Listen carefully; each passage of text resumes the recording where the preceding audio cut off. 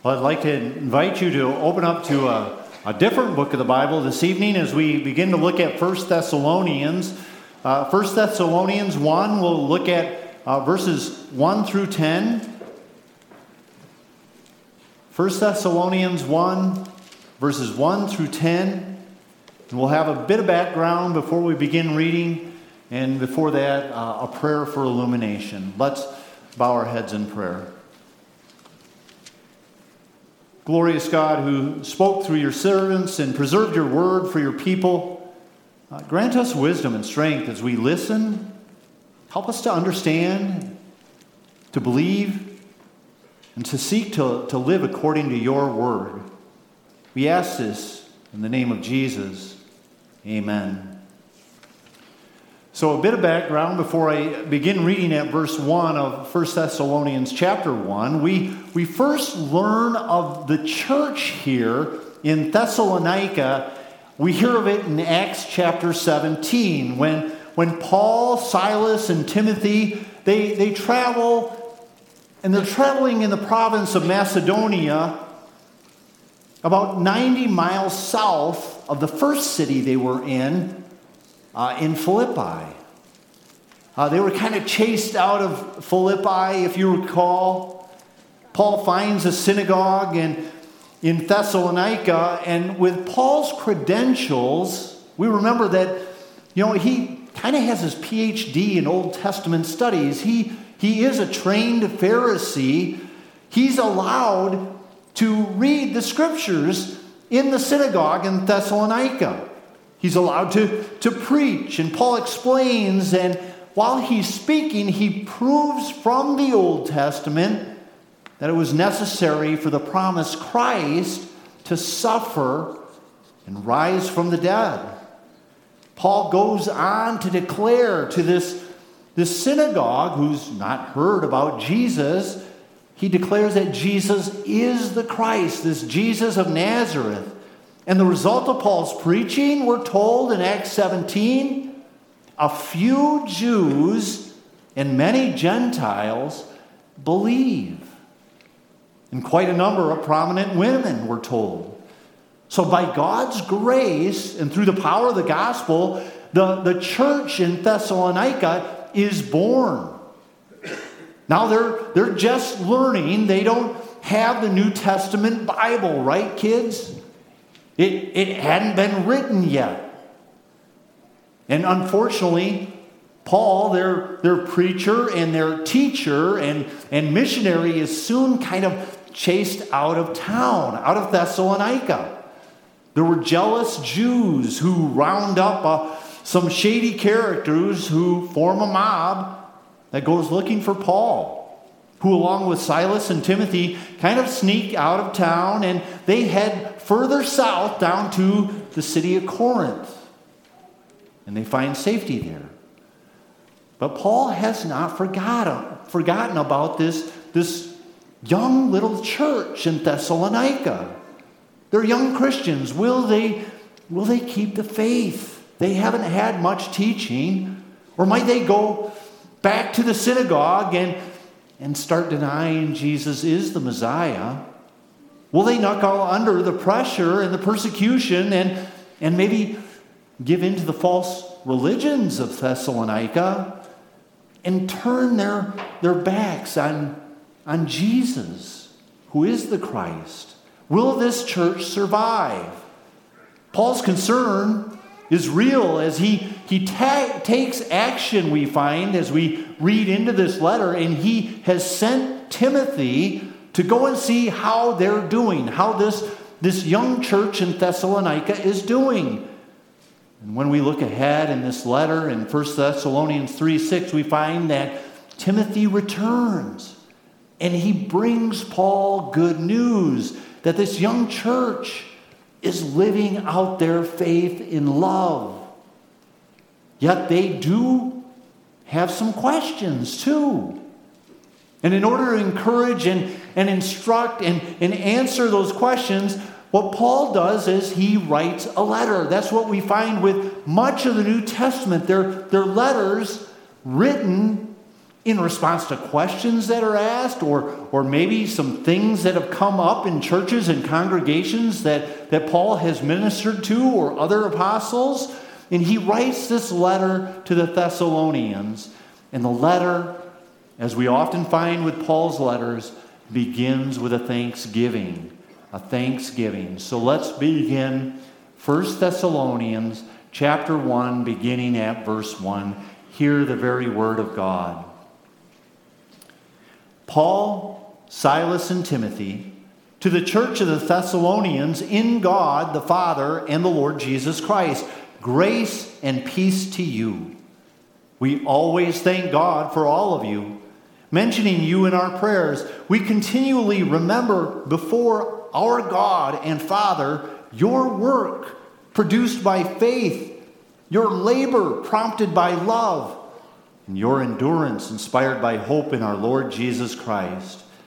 For we know, brothers, loved by God, that He has chosen you, because our gospel came to you not simply with words, but also with power, with the Holy Spirit, and with deep conviction. You know how we lived among you for your sake. You became imitators of us and of the Lord. In spite of severe suffering, you welcomed the message with joy given by the Holy Spirit. And so you became a model to all the believers in Macedonia and Achaia. The Lord's message rang out from you not only in Macedonia and Achaia.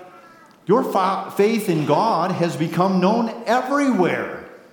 Therefore, we do not need to say anything about it, for they themselves report what kind of reception you gave us. They tell how you turned to God from idols to serve the living and true God, and to wait for His Son from heaven, whom He raised from the dead, Jesus, who rescues us from the coming wrath. This is the word of the Lord. Thanks be to God. You know, maybe as a parent, at one time you've written a letter. Today, maybe an email. Maybe you've written it to a son or a daughter heading off to, who knows, maybe college or into the military, and you're concerned maybe about their Christian faith as they now live away from home, if they're on a campus of a large university or even a Christian college or a military base, and you're no longer around to encourage them or to advise them as he or she continues to grow as a child of God and now is making choices on their own. Maybe it's a son heading off into the military, and we wonder, how will his faith be tested? How might persecution come to this young son of ours? Like Paul, we know what it is to be maybe concerned for family or friends whose spiritual legs maybe are a little bit wobbly, and we're not there to encourage or instruct or to walk alongside them so that they can lean on us in the Christian faith when society and the culture is pushing against God's will, God's word, God's ways. And we might wonder, how is that nephew doing that we haven't seen since Thanksgiving? Is he going to church?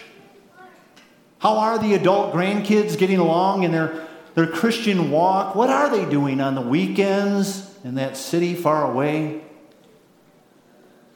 How about our college students on university campuses in the midst of the sexual revolution in our own society? Maybe like Paul, you even wrote them a letter. Paul writes to his dear brothers and sisters in Christ a letter, and as with most of Paul's letters, he starts with a section which we call the Thanksgiving section. And he uses his Thanksgiving section as kind of a table of contents. In his Thanksgiving, you'll find a lot of nuggets of the stuff that will come up later in the letter. It's almost like a preview, a trailer to a movie. We get a taste of what the movie's about. So even in this Thanksgiving section, we get a taste of what's to come later in the letter to the Thessalonians. Paul's Thanksgiving begins giving thanks both for what he saw when the church was first planted, and gives thanks presently as the church surprisingly continues to grow. Maybe not so surprisingly, it is a work of God. And he gives thanks for both, for what he saw in the continued growth. The thanks goes to the Almighty, to the one who is doing this work. So first, the thanks to God for growing his church. So first in verses 1 through 5, thanks to God for growing his church. So Paul is south of Thessalonica. He's down in Corinth right now, and he's anxious about this baby church, if you will, in Thessalonica. Would they endure the suffering and persecution? He wasn't with them that long. The Jews who ran Paul out of town in Thessalonica, will they now make life miserable for these Christians? Would these young Christians go back to idolatry? Many of them, we're told, were Gentiles. But when Timothy reports back from Thessalonica to Paul in chapter 3, verse 6, he brings great news of this young church, and Paul is thankful. Verse 2 tells us he's thankful to God. As Paul reflects on their work produced by faith, their labor prompted by love, their endurance inspired by hope in Jesus, Paul knows their faith, hope, and love is ultimately God's work in them. I mean, look at verses 4 and 5. For we know, brothers, loved by God, that he has chosen you, because our gospel came to you not simply with words, but also with power, with the Holy Spirit, and with deep conviction. God's chosen them. It is a work of God in them with his power. And that is why Paul rightly gives thanks to God. Remembering, witnessing a congregation's faith and hope and love. Thanksgiving is what brings us together this evening as we give thanks to God today. We worship the one true God who builds his church here and around the globe. We see evidence of God working through Paul here, working in the Thessalonians. And it started long ago before creation with God's electing, God's choosing. God chose, we're told, the Thessalonians. Don't we give thanks to God for our church and church family, for the church? As young and old stand shoulder to shoulder, singing and confessing their faith in Jesus Christ and the words of the Apostles' Creed. I believe. And when we need help, and our church family is there for us, is praying for us, is helping us when rides or care is needed for someone who's not able to drive at this time, and people willingly volunteer. People roll up their sleeves and help others out as we celebrate answers to prayers. Perhaps as maybe the flu and the cold as we're healed, or when treatments are effective, or when surgeries go well and recovery happens and good reports come from a regular medical exam, we give thanks to God. When offerings are taken for those in need, for people we've never met, thanksgiving to God is given. And don't we think that there are people giving thanks to God in ministries around the world, from people we've never met and whom we may never meet this side of glory, who are supported by a congregation in Princeburg, Minnesota, not only with their offerings, but also with their prayers. who are supported maybe by young people who grow up in the Christian faith and then go off into the mission field. We give thanks to God when Christian sons and daughters maybe honor their father and mother as they're taking care of them in the latter years of their life. As couples celebrate beyond their immediate family the birth of a child.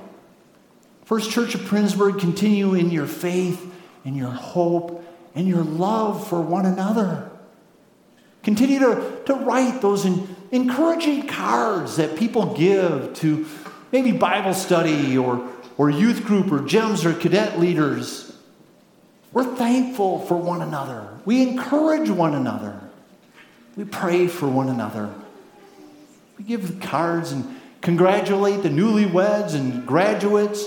We celebrate birthdays and anniversaries, and we continue to volunteer our time and use our gifts, maybe to serve coffee and cookies in Valley Park.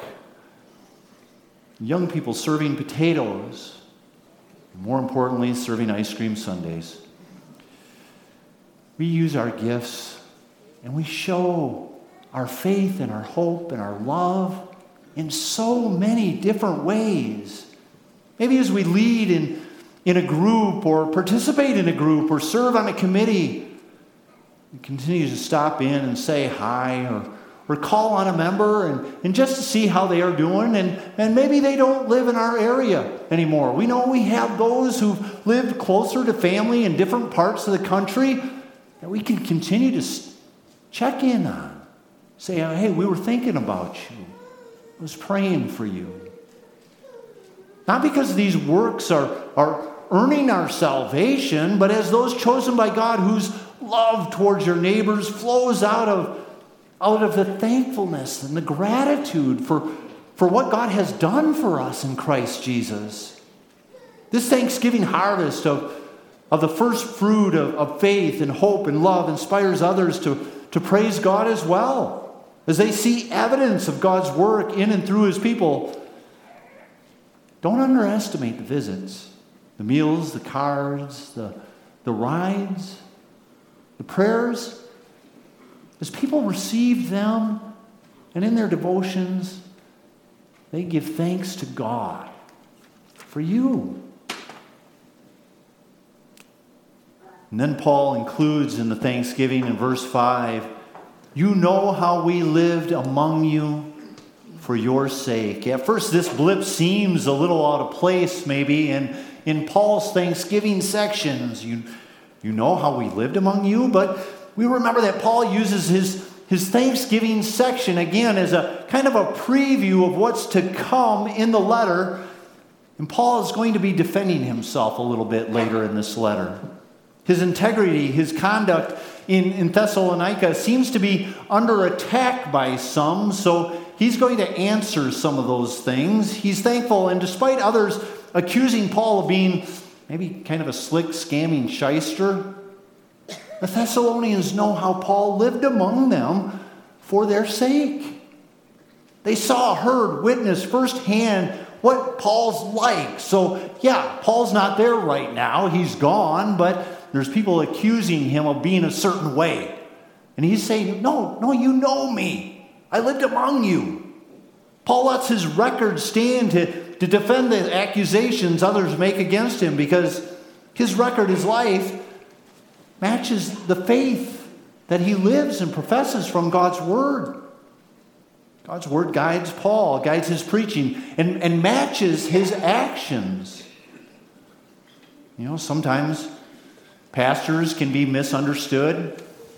We think it comes out one way, and it maybe came out another way or was heard differently. Maybe are thought of not to care. And people say things about maybe a pastor's conduct. Hopefully, people can say, well, you know, I know that pastor. He isn't cold. He isn't heartless. He does care. I've seen it. And we view people more based on what we know firsthand than maybe the rumors or the assumptions that people can make. Maybe you've had that, where people just had a first impression of somebody, and you said, no, I know that person. That is not what they're like.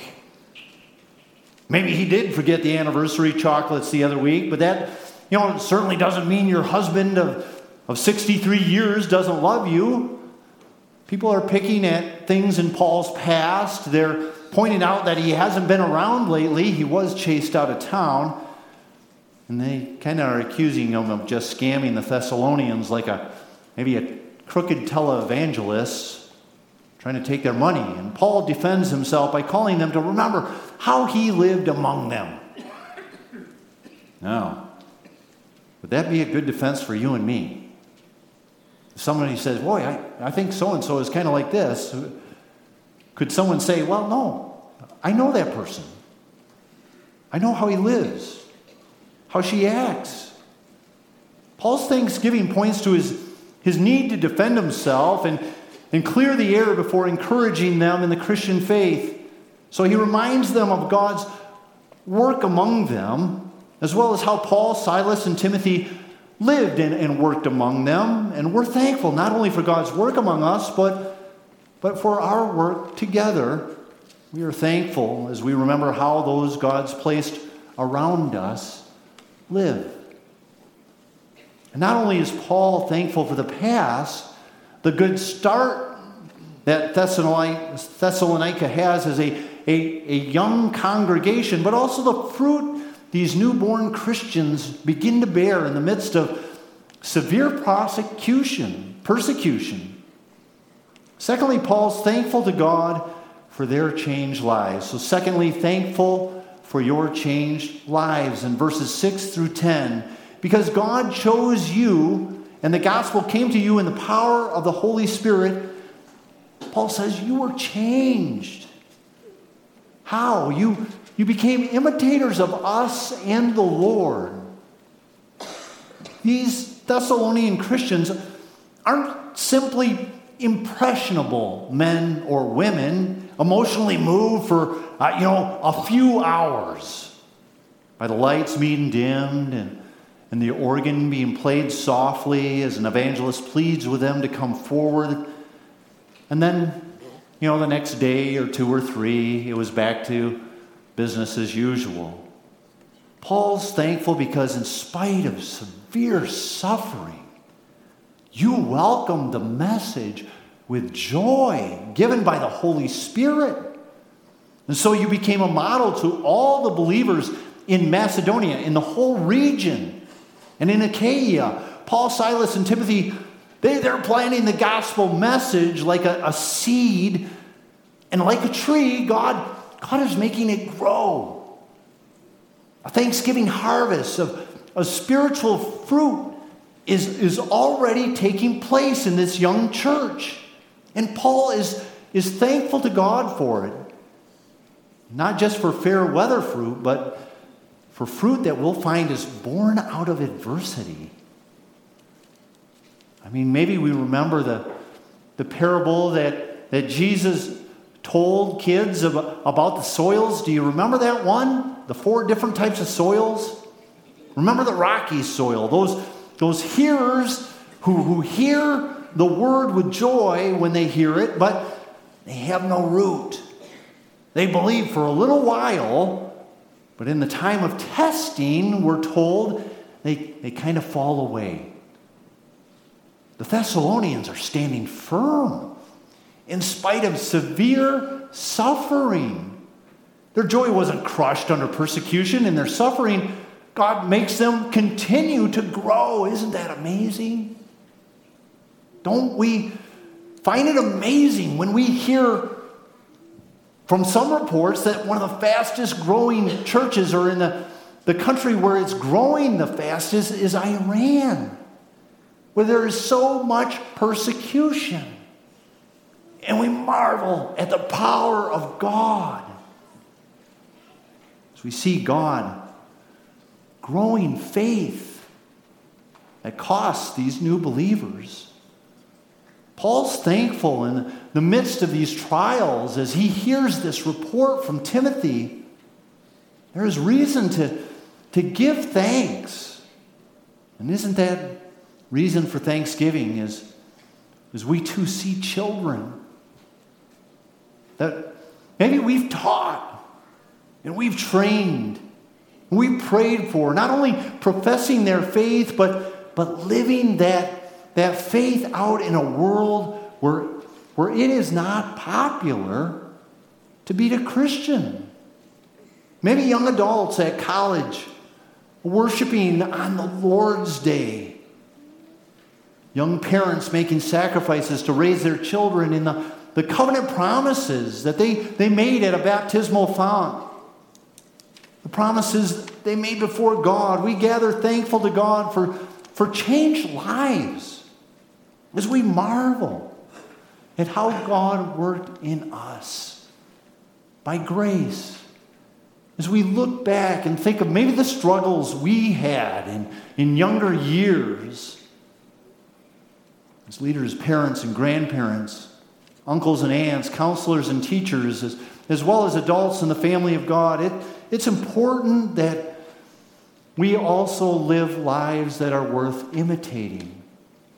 Down in the council room, we were marveling at the good work among the cadets and how it's growing and how we have the privilege of mentoring these boys and young men.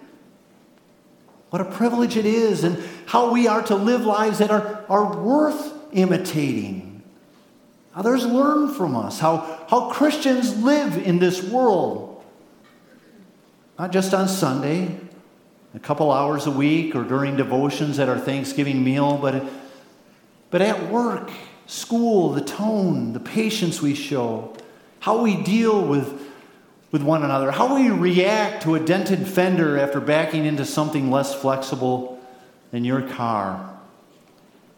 When the furnace or the hot water heater dies the same day the property tax bill is due. How do we react, Mom and Dad? What are our kids learning? Young people, when the smartphone really does seem to have a mind of its own, how do we live and respond when things aren't going so smoothly? You know, maybe there can be different forms of persecution in our day and age. It can be difficult when old friends stop calling, maybe stop asking you to join them in things that do not glorify God as your life in the Lord changes. Trials and persecution can come precisely because we do follow Christ. As you give thanks for healthy kids and the gift of God's Son, for food and water, as you want to pray before a meal and some in your group kind of smirk or cool towards you as you give thanks to God. Maybe your get-together with family is hard because only a few around the table share these beliefs. The majority of relatives are more interested in discussing their adventures at the bar last night than gathering to worship God. It can be hard as you grow in your faith and you find maybe close friends, relatives who are not and really don't want to be around you because it reminds them. Thanksgiving for God's work in you, even when it hurts, his friends maybe hit the movie they know you wouldn't approve of, and therefore maybe leave you out of the plans for the evening. A friend who wants to hit happy hour after school or work stops including you because they just don't want you to remind them of how there needs to be moderation. The roommate who wants to change roommates because they're tired of you asking them to join you for church on Sunday mornings. It can be difficult during that time of turning your life to God away from some of the world's ways when your relationships cool towards you. Paul's thankful as the Thessalonians become a model to all believers in Macedonia and Achaia. And in fact, the Lord's message even rang out from them. Paul says, not only in Macedonia and Achaia, your faith in God has become known everywhere. How awesome would that be to read in a letter from the apostle? You know, in the young adult singles Bible study I attended years ago, I remember the thanksgiving as the leaders of that Bible study would reflect on the number of members who were kind of growing as they studied God's Word, and many of them left careers to serve in mission fields and in different parts of the world. They could see changes in these young people in their 20s. They heard their professions, and later they found themselves reading their newsletters from places like Nigeria and Kenya and India and elsewhere, of the Lord's message, of the gospel ringing out from these young people who had been transformed by God's Word. And this message was now ringing out around the world, and they would give thanks not for the Bible study and not for the young adults, but to the God who is working so powerfully through His Word. Paul's thankful for this young Thessalonian congregation he planted within the last year and a half, likely. He's thankful for the good report that Timothy brings back to Paul, but also there's questions that need to be answered. People are wondering why haven't you come back to visit us? If he loves us so much, why isn't he here? People are spreading some rumors, it would seem, about Paul, that he's this shyster, maybe a con man, scamming believers out of money. And there are concerns that this band of brothers and sisters in Christ have over their suffering. So Paul's touching on these in the midst of his thanksgiving, and he'll go into depth further on these issues, but let's notice that there are always things going on in churches, and there are misunderstandings that are going on, even with the Apostle Paul as the church planter.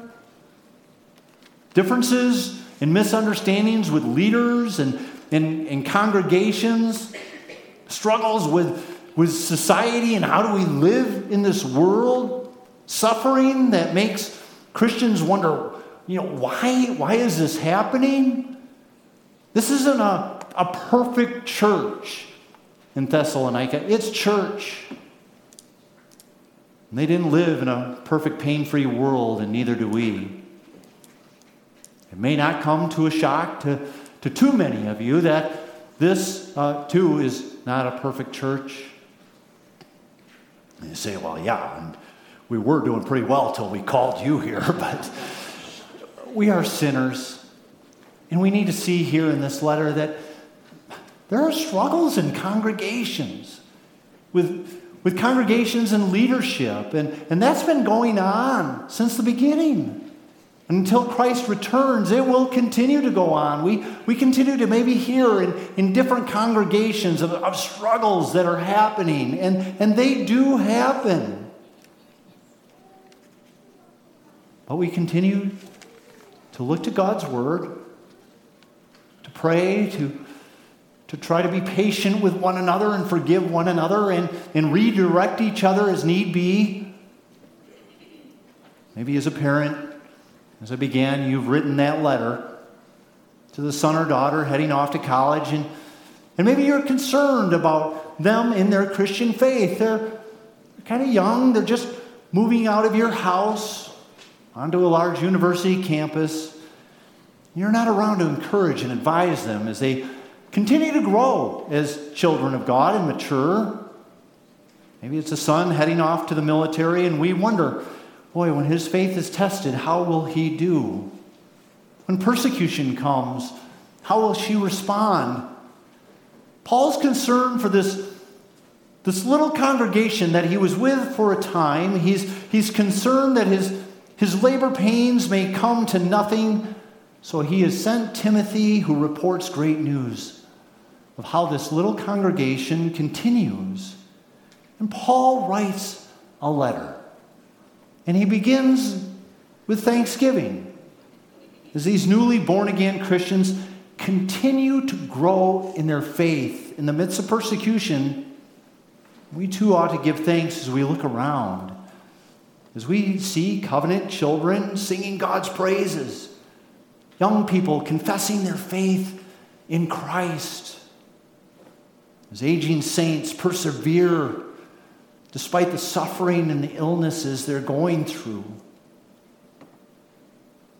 And we're strengthened as we read Paul's letter, which is God's divinely inspired word that's written to not only encourage the church in Thessalonica 2,000 years ago, but to encourage the church in Princeburg, Minnesota in 2024.